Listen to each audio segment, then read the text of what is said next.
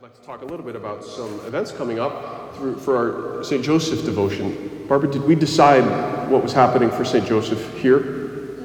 Okay. I don't think we've brought it up at several meetings, but right now, Christ the King and Blessed Sacrament have both kind of organized a St. Joseph celebration. We'd like to invite you to that. It's going to take place on Sunday, March 15th, which is the Sunday before his actual feast day at Christ the King. And we're going to do a combined celebration for several different things. The Knights of Columbus does a pancake breakfast that morning from 8 until after Mass. So there'll be that. And then we're going to create a St. Joseph table. So this is a traditional form of honoring St. Joseph on his feast day. It's usually done in gratitude for favors received. And I'll talk a little bit about some of the things that I've seen with St. Joseph just in the last week or two. But the idea is we set up an altar or a little table where folks can bring goods that they've baked.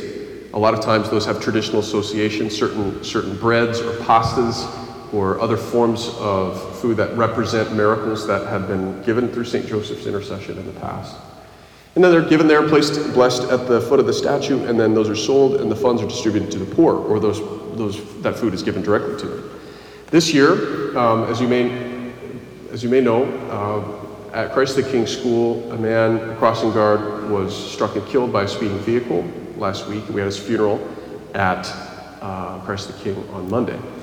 And that was remarkable for a lot of different reasons. One of them being it was a Baptist funeral, so there were Baptist ministers preaching in a Catholic church and not running out of there like, I got to get out. They were very gracious and did a wonderful job. And the second thing, of course, is that this had never happened in the history of the crossing guards. No one had ever died in this way. So it was a very remarkable event. One of the things that I saw with St. Joseph, first of all, was the fact that, yes, this family of faith, Christians who all reverence our Lord as our Savior, were able to come together and experience a little bit of the unity and common prayer, right, that we can't yet enjoy, but that we hope for. I saw that as something that St. Joseph, who takes on the role of the protector of the church, to be a father bringing his foster children together. By the way, this year, I did not know this when we started our St. Joseph devotion, but this year happens to be the 150th anniversary of St. Joseph being declared the protector of the universal church, a title where he can be invoked in any respect, right, as someone to bring protection and intercession. So part of the reason I wanted to do this devotion was that we would start to bring him our needs. We would ask him for help, right, to intercede on our behalf with his son. And I hope that the celebration of St. Joseph's feast day will be an opportunity for us to give thanks and to say we honor this great figure in the life of Jesus as someone who has done wonderful things and continues to do wonderful things in the life of the church. The other thing that I wanted to mention was that this man, Bob, who died, how many of you know the other most famous thing that St. Joseph is known for? He's invoked as the patron of carpenters and so forth. What, do I hear it? Carpenters? The earthly father of Jesus. But he has a title of a responsibility that he's associated with. Selling houses, that's another one. That's right, I forgot about that. You bury a St. Joseph statue upside down in your yard. I forgot about that. Right? Protector of the family is one of them. What I'm thinking of, though, in the context of orphans? Yes, that's what I'm thinking of. Yes, all of these things are true. He's invoked for many different reasons. But what I'm thinking of in particular is that he's the patron of a happy death, because we don't know when Joseph died, but we presume it was before Jesus started his public ministry, so Jesus was still living in Nazareth with his family, and that Joseph would have died with Mary and Jesus by his side. Right? What better way what better company to die in than that of Jesus and Mary? And I thought of that as this man, Hundreds of children were praying for him at the hour of his death. Within minutes of that accident, of course, we're all looking out the windows of the school and seeing this, and immediately what happens? We start to pray. Pray for us now and at the hour of our death. So I saw that as a little moment for Joseph to be working, and that our devotion to him maybe, I don't know, had some hand to play in the events as they transpired. Was that man protected from death? No. But he protected others from death.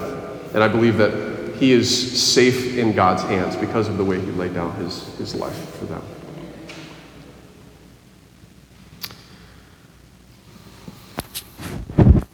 So, as to our readings today, we hear the stories of the temptations. We could say them, we could describe them as the first and the last temptations.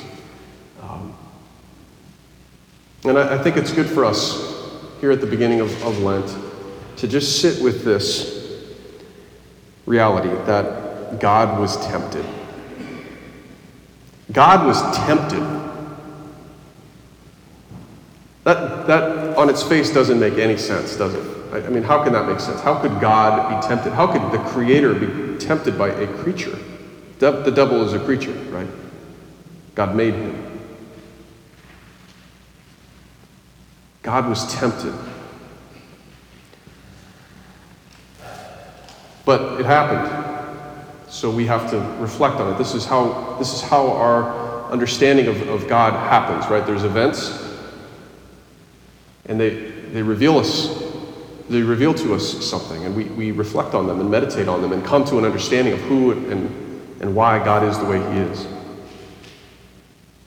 God was tempted. That means he entered into our human condition so that he could be deceived. He could see something, and it might appear to him as an apparent good that he would choose over faithfulness to God, over faithfulness to his Father.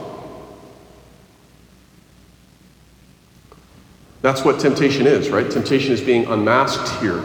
If there was anybody who was in a position to do something really good, it's our Lord, right? He could multiply food to feed the hungry of the whole world, if he wanted. He could rule visibly as a king. There'd be no question about who's in charge if Jesus reigned as king with all of his power, his divine power, right? He could do that.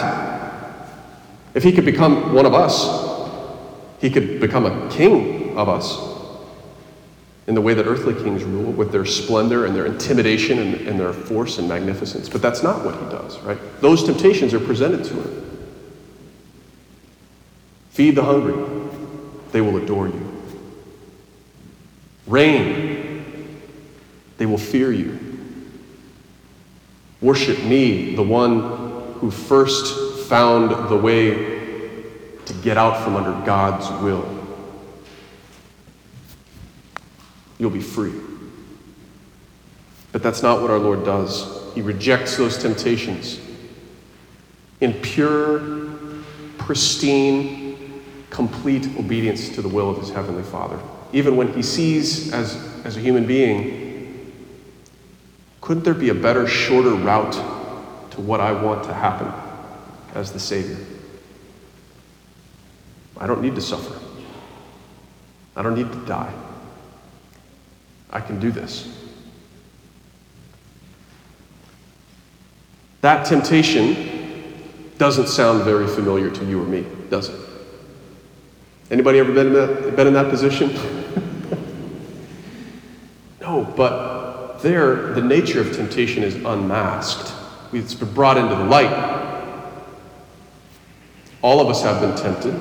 All of us have been tempted according to the pattern of what we hear in the first reading, that story of Genesis, in which our first parents ruined it for us.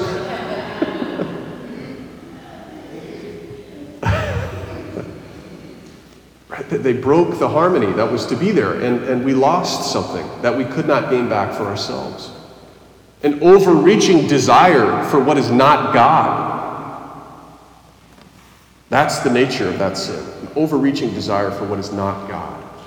Turning towards creatures as if we were their creator, and Lord, we turn our back on our creator. And that does sound familiar. That is our temptation. And so the holy season of Lent is a chance for us to be drawn back into reality, which is that we are not lords, we are not masters, not even of the world, certainly not of our own lives. And so we're called to pray, to fast, to give alms, so that the illusions we labor under, the darkness of our mind, and mistaking the creature for the Creator, and the happiness that comes to us and the satisfaction that comes to us through the goods that He's given us in place of His grace, His love, His mercy, and obedience to His will. And so we take on these penances, these mortifications, which they're uncomfortable. We take them on in freedom because we have hope of something better. I'm doing a kind of a ridiculous fast this year. I'm constantly asking myself why I'm doing it.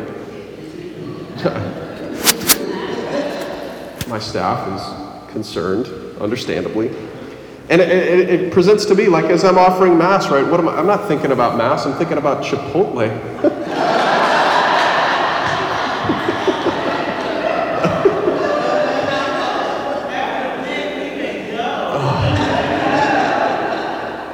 Just that warm tortilla, rice steaming, guac,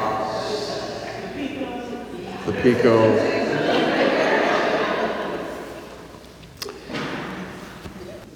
And I do that badly. I'm not gaining something, at least according to my own light. I'm not growing in holiness because I'm sitting here thinking about food all the time or what I'd rather be doing or eating. But I keep doing it because I trust that God's somehow at work in that. Right? I'm doing this because He asked me. I'm doing a mortification because He asked me. We do these things because He asks us to do them, and we trust that He's going to, even in that imperfection, fill it and flood it with something fruitful. If I give my money to the poor, if I give of my property and I'm generous with some need or some person in my life, right? It doesn't necessarily feel satisfying. It might feel, well, I'll be back in a couple days. But I trust that God's able to do that or use that or multiply that in the way that He wishes to bring about sanctification of His people and the feeding of His poor. So we embrace all of these things joyfully, however imperfectly we do them. We persevere in them, trusting that they're working, even though we don't see how. And in the midst of those temptations, God's grace comes flooding in. Let's open ourselves in this holy season as we reflect now, meditate throughout this Mass, that God was tempted, God Himself.